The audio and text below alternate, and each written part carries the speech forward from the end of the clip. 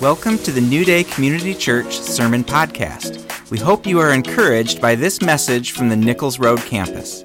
For more info, look us up at newdaycommunity.org.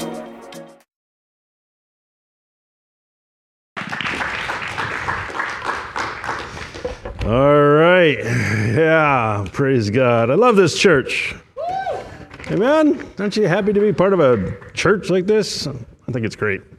I just love how free we are and interactive, and it's I'm really grateful to be here. We are concluding the series on being approved based on the verse in Timothy, study to show yourself approved of God, rightly dividing His word.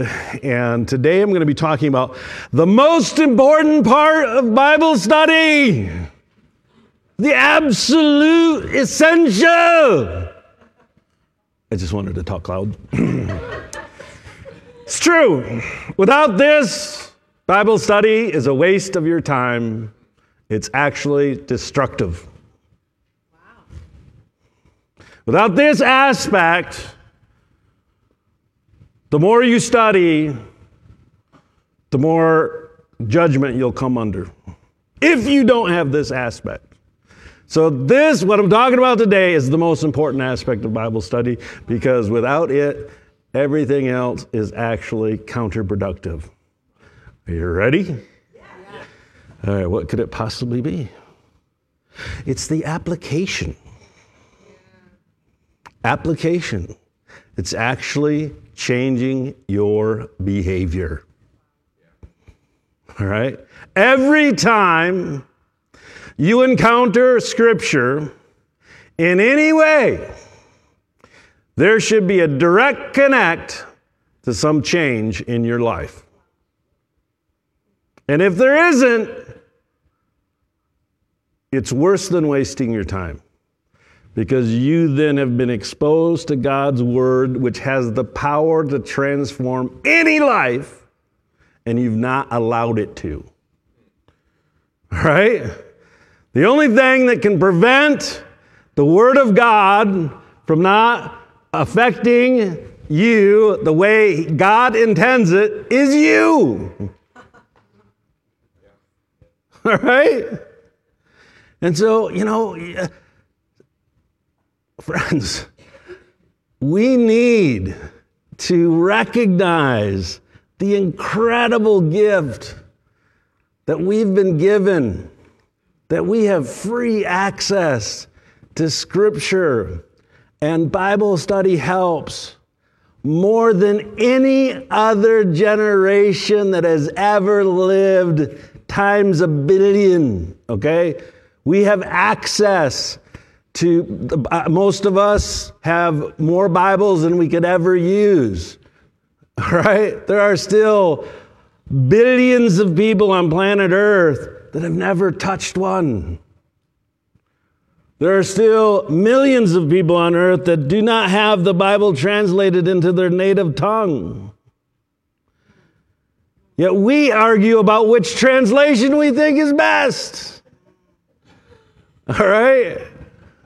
It's like there's an old show, that movie, Robin Williams immigrated from Russia. This is way back in the 80s. What was the name of that show? Huh? No. There's this great scene. He grew up in Soviet, back when the Soviet Union was a thing. Oh, man. And of course, they had nothing back then, back in the worst days of the Soviet Union. There was very little food and so like. There's this great scene where he goes into he gets to America. I can't remember the whole story, but the scene that blew me away was when he went into a grocery store. And, in the older days in the Soviet Union, you'd have to stand in line to get a loaf of bread, right? You didn't pick out your loaf of bread. You got whatever they had, and you were happy to have it. He goes into a supermarket, and there was just aisles and aisles of food. And so many choices of, like, when you go down the cereal aisle, how many go like, come on. Really. No, I'm telling stories. I'm going to waste all my time, but we had 4 kids. I'm an old guy. I'm the pastor. I can do what I want. No, I'll get in trouble later. It's okay. We had 4, you all know, we had 4 children. None of our children ate baby food. Like, they just, like, would not eat it no matter what we could do. Until our youngest one, Lewis. So you're like, Lewis came along. Kathy and I were 40 when Lewis was born. And so, I'd been parenting already for a long time and had 3 kids. And I remember going to buy baby food, which was weird because I had never bought baby food before. I didn't know how to buy baby food. Do you know how many varieties of baby food there are? Oh my word. How do you pick out? And they're all the same thing, just different colors. It's mush.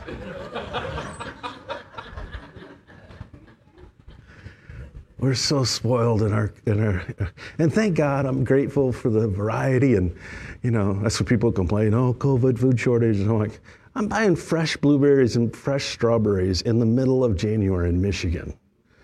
Okay, guys, we ain't nowhere near a food shortage. So maybe they don't have my particular brand I like. There's an abundance. What does this have to do with the Bible? We have so much at our fingertips. Let's use it intentionally. Now let's get to the scripture. God said, this is Moses in the beginning of Deuteronomy, which is Deuteronomy is actually a collection of sermons that Moses spoke before the children of Israel entered into the promised land. So this is a collection of his final instructions to the people of Israel after all of those years wandering in the wilderness and all of the miracles they've seen. And so these are his final commands. The book begins and ends with the same exhortation. But he says, these are the commands, decrees, and regulations that the Lord your God commanded me to teach you. You must obey. Everybody say obey. Them in the land you are about to enter and occupy. And you and your children and your grandchildren must fear the Lord your God as long as you live. If you obey, everybody say obey. All of his decrees and commands, you will enjoy a long life. Listen closely, people of God, and be careful to obey. Then all will go well with you, and you will have many children in the land flowing with milk and honey, just as the Lord, the God of your ancestors, promised. Hear, O Israel, the Lord our God, the Lord is one, and you shall love the Lord your God with all your heart, with all your soul, and with all your strength. That verse 4 and 5, is so important in the Hebrew culture. It actually has a name. It's called the Shema. I don't know if I'm pronouncing it right, Shema. And a good, faithful Jewish person will say that as the first words out of their mouth every day and the last words out of their mouth before they go to sleep. As soon as the child is born, they speak it into the child's ear. It is the declaration that summarizes the faith, and it's put right there in the middle of this exhortation from Moses. He goes on, and you must commit yourself wholeheartedly to these commands that I'm giving you today. Repeat them again and again to your children. Talk about them when you're at home, when you're on the road, like when you're cruising around doing a road trip.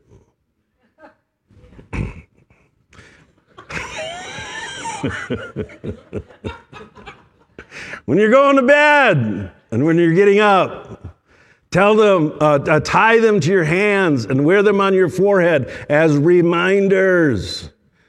So Moses was very, very, very clear about obedience to God's law as an absolute necessity. And that the fact that the Shema, this declaration of the faith that undergirds all of Judaism and Christianity, is embedded in an exhortation to obey God's word, I think is very significant.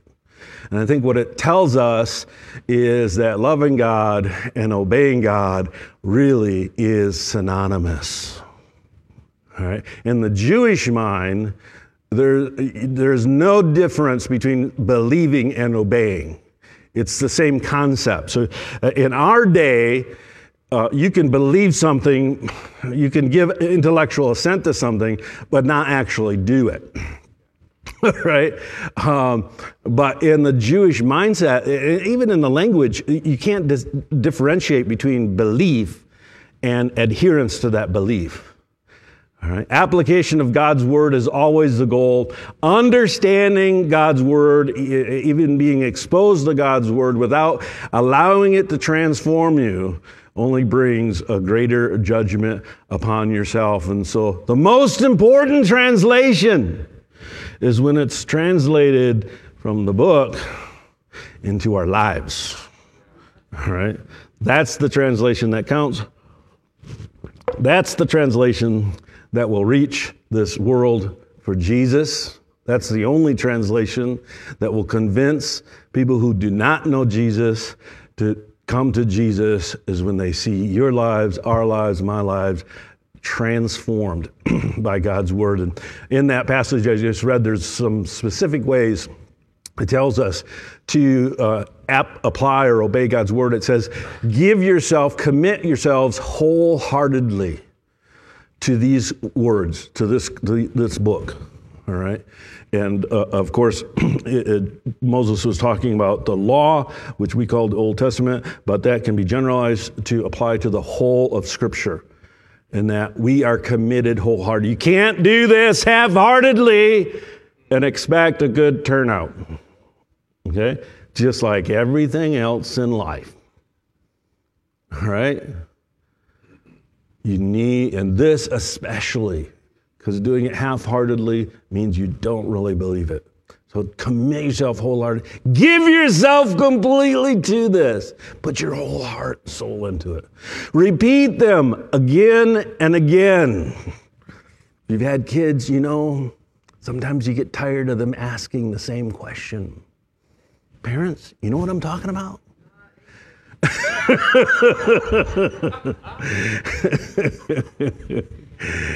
Listen, this is the reverse strategy. Okay, just tell them the same thing so often. All right? Outdo them in repetition. And repetition is really so important in learning. Don't stop. Keep reinforcing. Use life situations to explain how God's word is revealed, or his will is revealed, or his ways are revealed in particular situations. And it doesn't matter where it is. It can be in the grocery store, it can be driving a car, it can go to school. There's everything that you can find something in God's word and talk to your kids about it. Talk about it, not only with your kids, but just talk about it. Talk about God's law. You know what it says when you're at home, when you're on the road. So when you're home, when you're not at home. Well, that's pretty much all the time, right? Whatever you're doing, find ways to talk about truths of God. Incorporate the ideas as well as the scripture itself into your daily conversation. Discuss with friends. Discuss with strangers. Try this, a great experiment. Find someone that you just don't know. And go, you know, I read in the Bible today this. What do you think it means? And wouldn't it be great just to get a complete, like someone who'd never read the Bible before? You know? And whatever, well, I don't believe in the Bible. That's okay. I just wonder, what do you think it means? You know? And just get a totally different, or, you know, you never know. I have this funny problem. This is true. Not all the time, but many of the times I go to evangelize people, not only are they Christians, but they're generally people that had been in ministry and failed or dropped out. Seriously, this is just a few years ago. A guy came to my door, a door-to-door salesman. Sorry for the door-to-door salesman in the room. Normally, I just don't answer the door. But I was like standing by the door when he walked up, and I was like, gosh, can't get out of this. But I'm like, if I'm going to listen to his sales pitch, he's going to get mine. Seriously, it was just like, I don't know if the motivation was good. No, I got someone that does my roof. By the way, I was just going to ask you a question. Have you ever considered Jesus? The guy had graduated from Moody Bible Institute, which is very, very difficult to get into. He had been a pastor. And I end up encouraging him to reconsider getting back in the ministry. It's a strange calling. It happened to me in an Uber drive. Same thing in an Uber drive. People on airplanes. It's crazy. So, I do have a reputation of raising up people in ministry, and I think God just uses that. So, talk about it all the time. Tie them to your hands, wear them on your forehead. Your hands are your action. Your forehead represents your mind. Everything you do, everything you think about should have scripture tied to it. Right? So, we know that some Jewish people actually took that literally and tied scriptures to the head, thinking that gave them credit. And Jesus said, you're kind of missing the point. All right? The point is that we memorize them. We integrate them so much that they're tied to everything that we do. All right? Jesus said it this way, and I think he's hearkening to the Shema. If you love me, you'll do my commandments. Does that need to be explained? There's certain times in my life it's like, my job is really, I get up and say things that everyone should understand.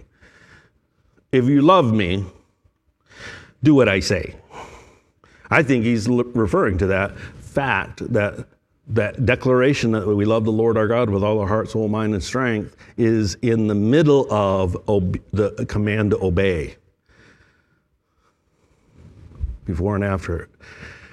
Obedience or application of God's word is the most convincing manifestation of love.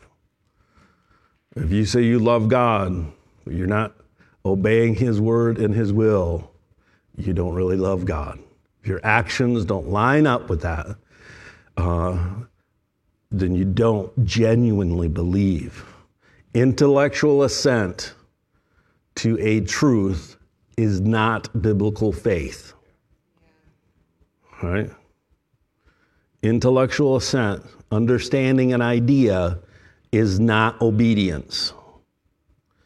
Doing what God tells you to do is obedience, okay? Jesus said it to his disciples, and I just love this verse. One of my favorite verses. Why do you call me Lord, Lord, and do not do the things that I say? Man, I cannot wait to hear how Jesus said that. Why do you call me Lord, Lord? I mean, like, was he just really wondering? When I read it, I hear frustration. Like, who knows? But it's true. And we call Jesus Lord, but when we act in ways that are contrary to his lordship, we're revealing that we don't really believe him. He's not really our Lord. We're just playing games.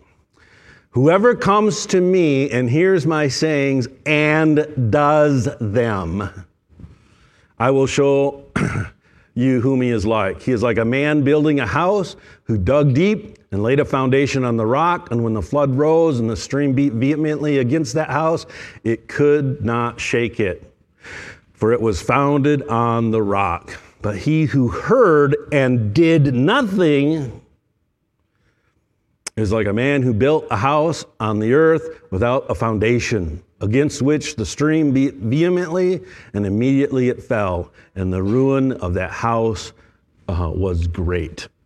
Without applying the word of God, without application, calling Jesus as Lord, Jesus your Lord, is actually meaningless. And Jesus uses that analogy of building a house. There's a few things in here that we can learn about how to interact with the Word of God.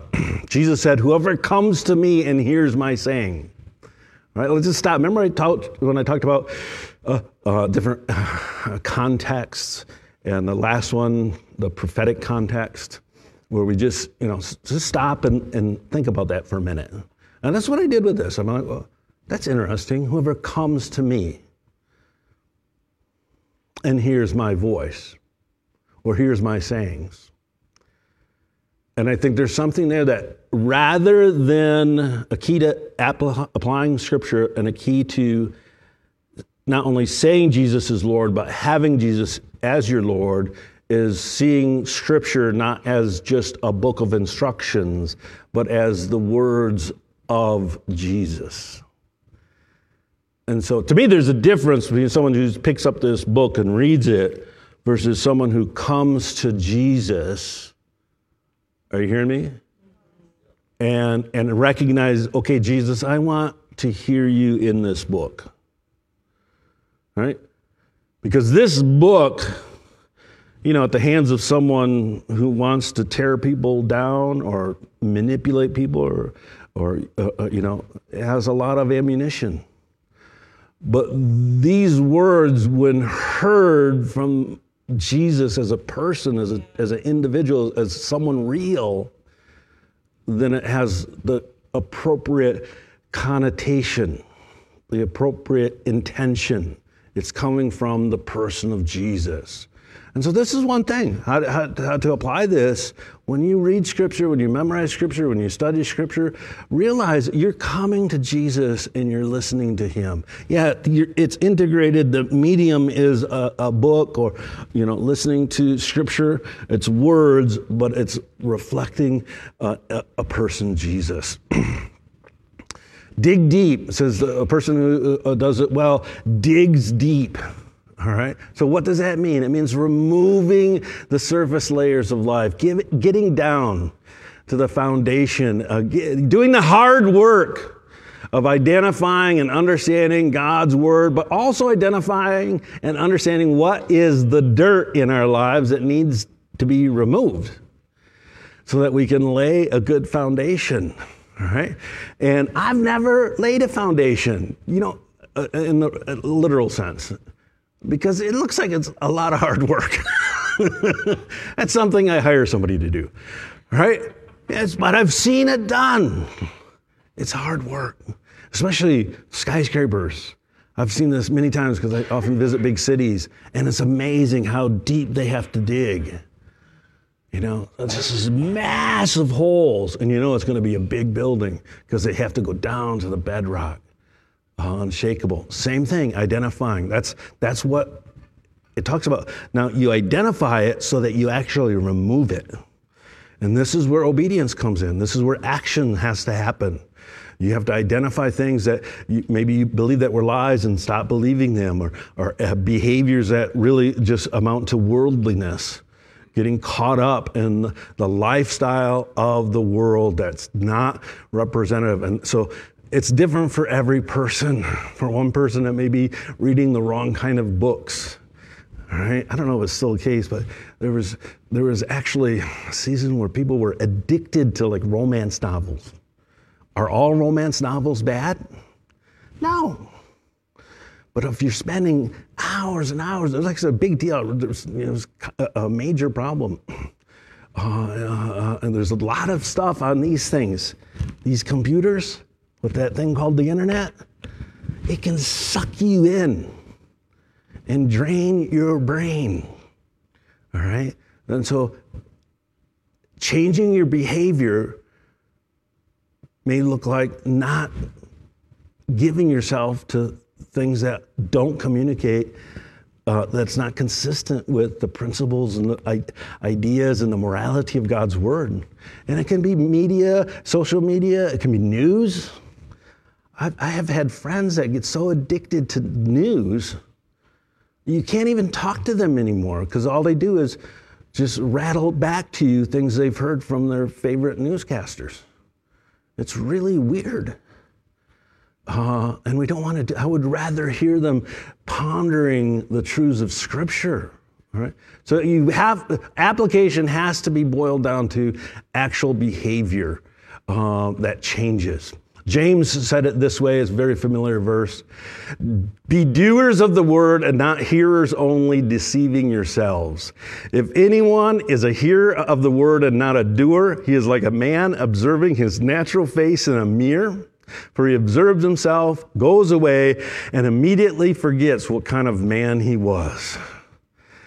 But he who looks into the perfect law of liberty and continues in it, and is not a forgetful hearer, but a doer of the work, this one will be blessed in what he does. So from the beginning, way back in Deuteronomy, all the way to James, one of the last books in the Bible, the emphasis is on doing, changing your behaviors based on what you read in the Word.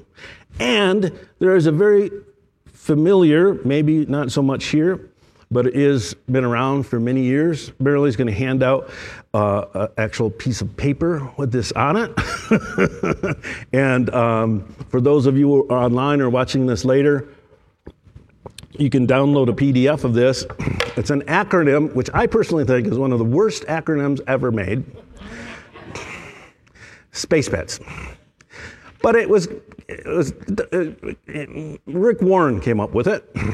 And if you don't know who Rick Warren is, not only is one of the most influential pastors, a massive church in California and tens of thousands of churches worldwide, but he's also one of the best-selling authors in the 20th century, if not the best-selling author. His books sold so many copies that the New York Times removed him from the bestseller list because they said it wasn't fair.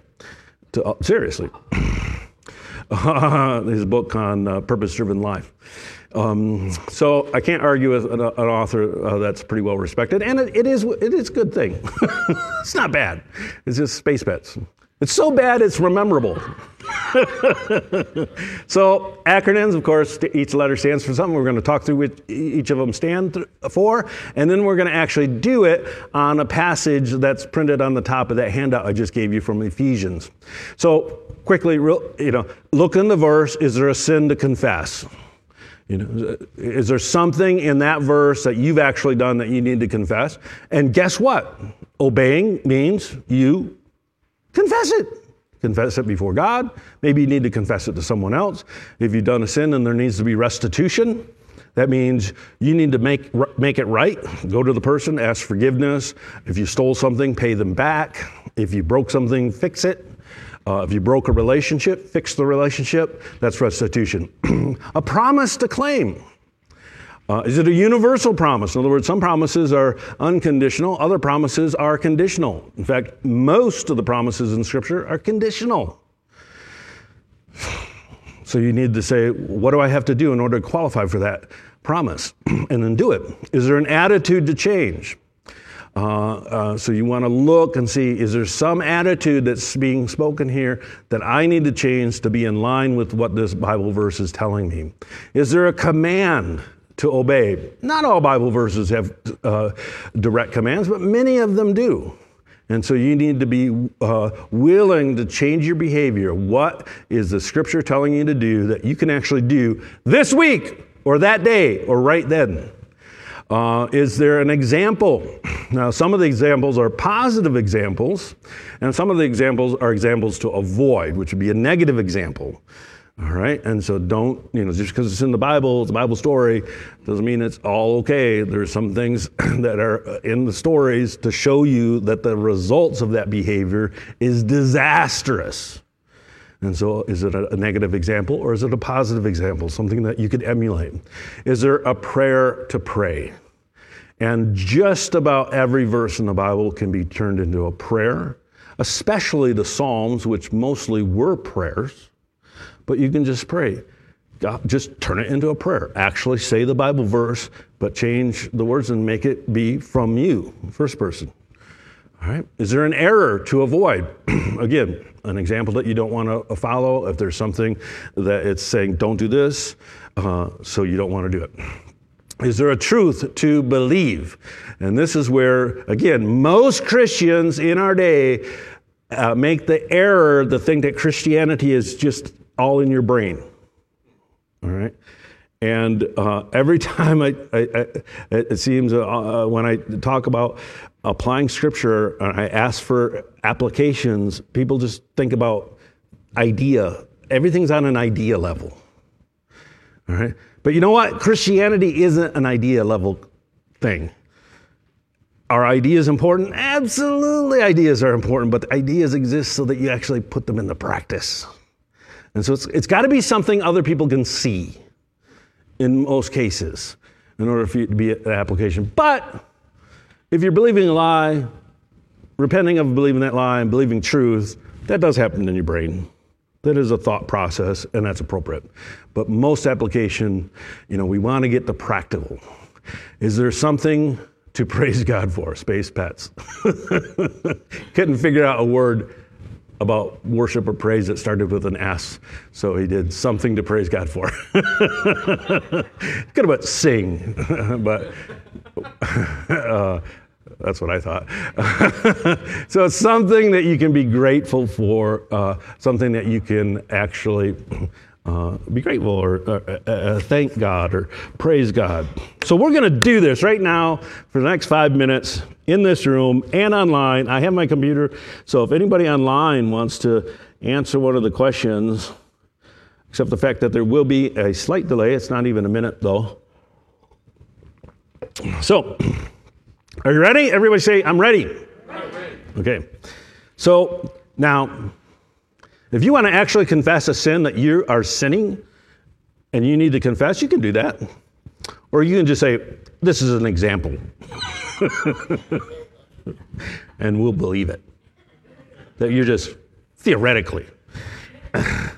So I picked this verse because I think it's a pretty easy verse to find applications in. But is there some sin that you could repent of in this verse, Ephesians? I'll read it. Let no corrupt word proceed out of your mouth, but what is good for necessary edification, that it may impart grace to the hearers. And do not grieve the Holy Spirit of God, by whom you were sealed for the day of redemption. Let all bitterness, wrath, anger, clamor, and evil speaking be put away from you with all malice, and be kind to one another, tenderhearted, forgiving one another, even as God in Christ forgave you. So theoretically, what would be a sin that one might need to repent of?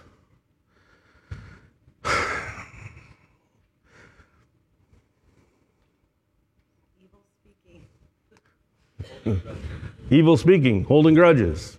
One more. Gossip. Right? This whole verse is filled with lists of sins. Right? That wasn't easy. There's no secret like, what is he looking for? I get that all the time. Like when I ask a question, I'm really asking a question. And if you're wrong, I'll tell you. But I want you to think and say something. Don't be shy. So yeah, all of those things. And so what does repenting, if holding a grudge was the sin, how would you repent of that? Stop holding a grudge. And so to do something that would be to change your behavior actually really would help. If you're feeling a grudge as you have a negative animosity towards someone, and so you say, you say out loud, I just repent for holding a grudge. I'm just going to make up a name, Phil. Because he said that to me. He said he talked to me so harshly, and I just release him of that. I let it go. I just bless Phil. In fact, I pray for him. I pray that God just bless Phil today. Open up his eyes. Just bless him. Even though he got the position I should have gotten at work, I just pray that you bless him in that promotion, and that I can be a good coworker. Something like that. All right? You're actually doing something. All right. All right. What would be a promise to claim? Somebody online said, ask for forgiveness. Good job. Speaking negatively. What would be a promise to claim? We're forgiven in Christ. Any other promises? Sealed for redemption.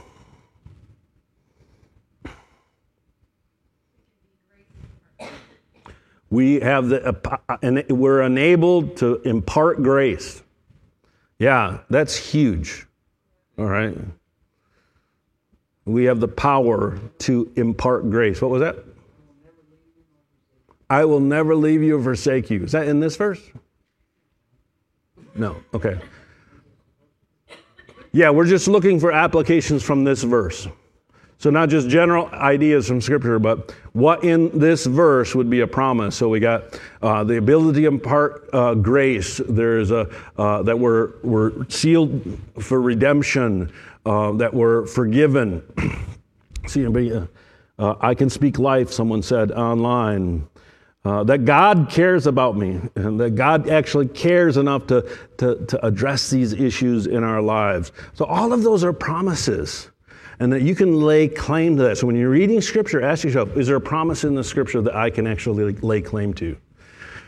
All right? And so if you're someone who struggles with feeling like you're weak and you don't have a place, that you don't have any influence, that's a lie. Because God's word says you have the power to impart grace. Your words have power. But you know, the only thing that can prevent that from being true in your life is you not believing it. And so applying that would be when you speaking according to this Scripture, you're going to believe that it's going to change people's lives. All right? You just go into the meeting or the interaction, or when you're nervous to talk to someone, you go, wait a minute, I'm a grace imparter. And practice that for a day or a week or a month or the rest of your life. An attitude to change.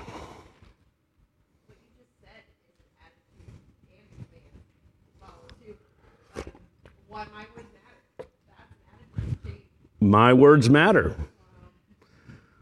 Very good. Any other attitude to change? A lack of kindness. All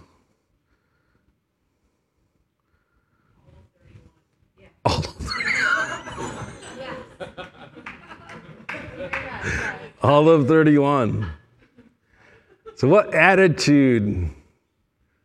These are all, well, bitterness is an attitude, isn't it? And anger, all that is on an attitude level. And so how do you change an attitude?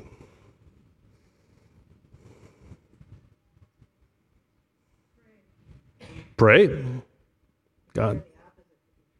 Declare the opposite to be true. You know, the weapons of warfare are not carnal, but mighty in God for the tearing down of strongholds, casting down of every, I'm losing it here, philosophy that exerts itself against the knowledge of God. Whew. That was a mashup of a whole bunch of translations. And so God's word has the power to change the way we think. But you need to identify. So that would be some of the dirt that would have to be removed in order to lay a good foundation as a bad attitude.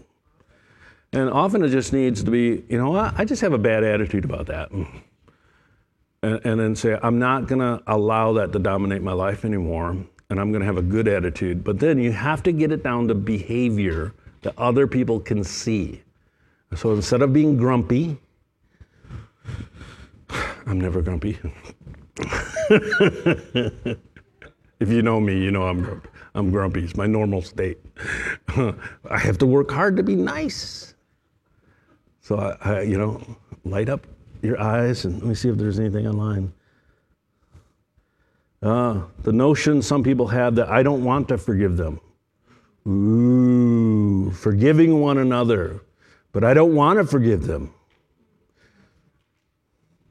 So a lot of people have this lie that they believe that they can't forgive. You can forgive because Jesus died on the cross. He paid the price. It's actually possible. Okay, we're running out of time. Let's do one more. An example to follow. Oh, no, yeah, we did the command.